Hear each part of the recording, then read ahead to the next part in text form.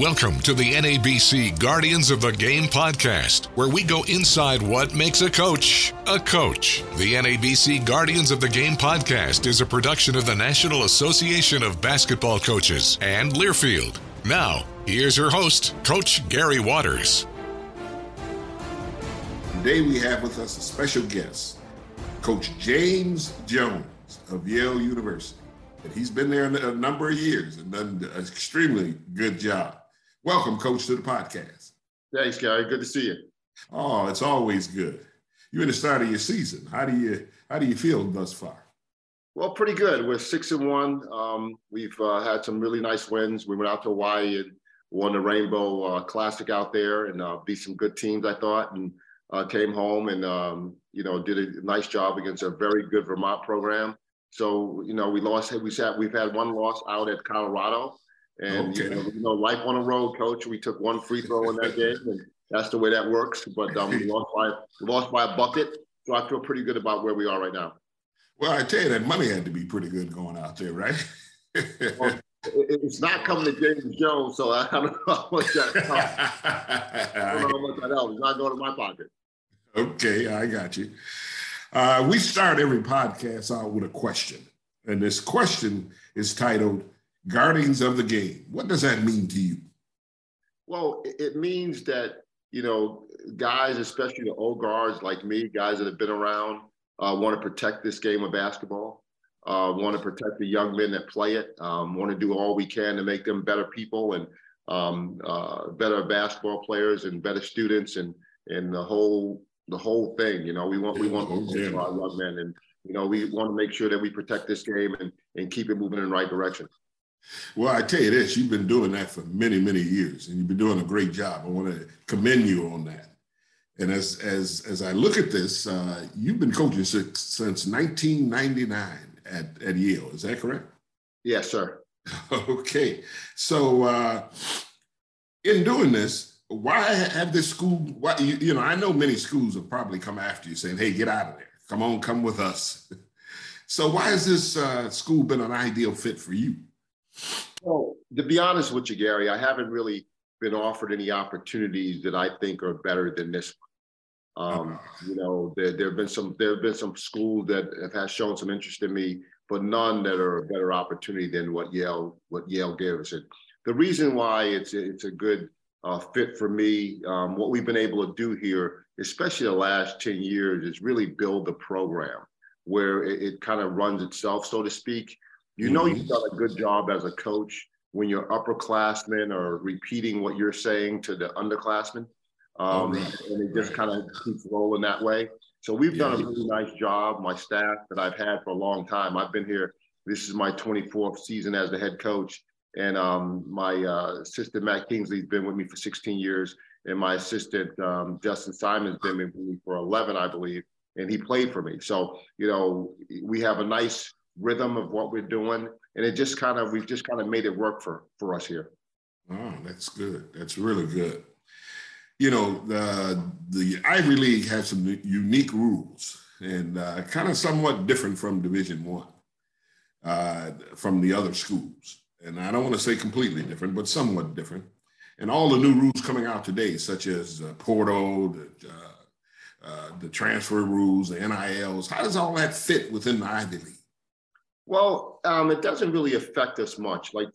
So with COVID, we had a bunch of guys miss a year because if you're at school, you can't redshirt in the Ivy League. So if you're on campus, that counts toward your graduation. And you're only allowed to be on campus for 8 semesters. So that being said, we have a lot of guys around the country that have been playing. Like we went out and played Colorado, and one of my former players, Jalen Gavidon, who was my captain last year, he's a starting guard for them because he had used up his eligibility at Yale in terms of academically. He could have played for us had we allowed graduate students to play, but that's just not allowed in our league. And I was watching a game. We played Howard the other night, and they had, 2 of their players played in the Ivy League, and I'm watching a game where I'm scouting them, and the other team they were playing, they had another Ivy League player on the other team. So we had 3 former Ivy League players. So it's a negative for us because we lose guys to the portal because they can't play. In terms of NIL, there's not a lot going on. Most of the time, with this, and I listen, I don't begrudge any athlete or any young person in college to make money off their name, image, and likeness. But there's just not a lot of a need for that at this level, so to speak. And there aren't a lot of people paying you to do nothing. They have some NIL deals that, kids are getting paid to do less than nothing. So that doesn't occur here. And, thankfully, it's still, it's not something that's prohibited us from being successful. Well, in my thinking, I think that's pretty good to have that. I mean, the way how you just explained it, and in your league to make sure that that's not affecting you, I really think that's good because I talk to a lot of coaches, and it's really no question. Yeah. Now here's another question for you, and I got a number of questions for you. I don't know if we'll get through all of them, but my goal is to try to work through it. Okay. You've been a part of USA Basketball. Mm-hmm. I know that has helped you. How do you feel that could help other coaches? Well, it's just a tremendous experience. Anytime you put on something that says USA and USA Basketball, and you're part of that, you're part of something bigger. That's why we all do what we do, right? You want to be part of something bigger than yourself. You want to try to blend and make something better. So for me, the opportunity to go and coach, I've had like 5 or 6 tours with USA Basketball. I've gone to Brazil. I've gone to Latvia. I've gone to Puerto Rico. Yeah. I've been a court coach down in San Antonio a couple of times. So I've had these unbelievable experiences, and I've had an opportunity to coach some of the best players in the country. Some of the guys that are playing in NBA right now, we had a chance to coach them. I had some former pros. Isaiah Thomas was playing with us down in Puerto Rico. So it's just been this tremendous experience and a growth and a learning at each one of them that I've had an opportunity to do. And the coaches around the country, you get to learn from other people. And it's just been a tremendous experience for me and something that I will continue to do whenever I'm asked. Well, let me ask you this. We have an audience that's listening to us. How would you recommend that message to many of the other coaches out there to try to get involved in this process? Well, way back when, and I'm not certain how my name was called, but Jim Boeheim was a big part of USA Basketball when I was an assistant coach at the University of Albany. And I asked my former boss, Dr. Richard Sowers, to reach out to him and ask him if I could be a part of it. And, shortly thereafter, a few years later, I was able to go down to San Antonio and be a court coach. And then I was on the staff with Jay Wright to go to Brazil. And so, again, I got the opportunity that way. So I would tell people that are interested in doing it is to reach out to someone on the committee and ask to be a part of it, ask to lend your time. And you're not paid for it. It's just something you do out of the goodness of your heart and something that, you think can help make you better and have an experience that can help some people as well. So it was really good. So I would ask them to reach out to anybody on the committee. Very good. Very good. Now, you mentioned earlier that you've been working at Yale for about 24 years. And, but before that, you worked in the private sector. I know a lot of people in the private sector, they see what's going on in the basketball world and they want to be a part of that. And when you see that, I mean, what would you recommend to them? Well, again, this is a hard business, as you very well know.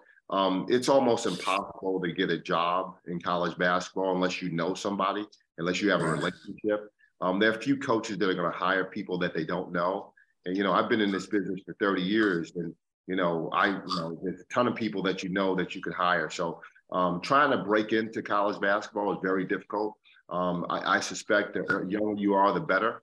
And, you got to go out and volunteer and stick your nose and try to meet some people, volunteer at some camps and just to get your foot in the door. But it's a really difficult thing. It's not, everybody thinks where it used to be, you wear a suit and you go to a game and that's what it is. No, that's about 4% of what you do is coaching basketball. There's the other 96% is what makes up, you talk about NIL and dealing with the transfer portal and recruiting and scheduling, all these other things that go into play, player management. There's all these other things other than just coaching basketball that we have to do. So, you got to make sure that you understand what it is, what you're getting yourself into. And you got to love it. Listen, I go to work every day, Nothing I have on right now, I bought. It's all stuff that was given to us from Under Armour.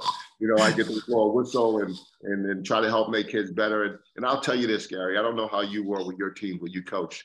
I have some special young men that I have here. And I'm 58 years old. I don't know, maybe I coach another 10, 12 years. And, you know, the guys that are going to graduate, I may see them maybe 4 more times the rest of my life. I don't know where I came up with that number, but it seems about right to me. And so every day in practice, I try to have a smile with each one of those kids because, again, like, they're going to be gone. I'm not going to see them. Yeah. So I try to, you know, because that's why we do this, because of the young men that you coach, man, the people that you grow up, that grow up around you and you watch become young men and fathers and you know, have their own families. That's what makes this a beautiful thing. Oh, it does. It does. And just to mention what you're saying there and to give you some kudos on that, yesterday I received a phone call from Quincy Douby. And I hadn't talked to him in a while. You know, exactly. And then I heard what he's doing in his life, and you did a good job when you hear the good things that happen. You help add something to someone's life, and you know, at the end of the day, when we hang them up, you know, what's better than that? Oh, nothing better. Last question for you. Why is it important for you to use your platform to make a difference in this profession? Well, listen, when I first started coaching, the reason why I felt I could be successful was because of John Thompson and Nolan Richardson. You know, they were able to win national championships, and they were somebody that looked like me. It's important to have people that you look up to, that you feel like they're like you. You know, it's one thing to, you know, try to, you know, get to a certain level in a career and do certain things. But when you see other people that remind you of yourself, or that you can envision doing it because of them, if I can help other, you know, African-American young men think about becoming a basketball coach and being successful because I've had some limited success, I mean, that's even better. Like, you know, the people that you affect that you have no idea you're affecting. You know, I'm certainly, Coach, that people have come up to you over the course of your life and said, hey, Coach, listen, you did X, Y, and Z for me. You didn't know that you did X, Y, and Z for me. And, you know, again, I think that's important for all of us. It's about giving back. I think that, you know, I've been so fortunate in my life to be able to coach this fine game at this unbelievable institution, and to be able to give something back to young men and young women. You know, there's nothing better than that. And I feel blessed, and I will continue to do it as long as God's going to put air in my lungs. Well, you know, that's exactly what it means to be guarding of this game, because we have to guard it. We have to protect it. And if we continue to do that, good things happen for the rest of the young men that are part of this process. So thanks. You did a great job, and I'm great to have you. And hey, go out and have an outstanding year this year. Well, we're going to listen, Gary. It won't be for a lack of trying. I'll tell you that much.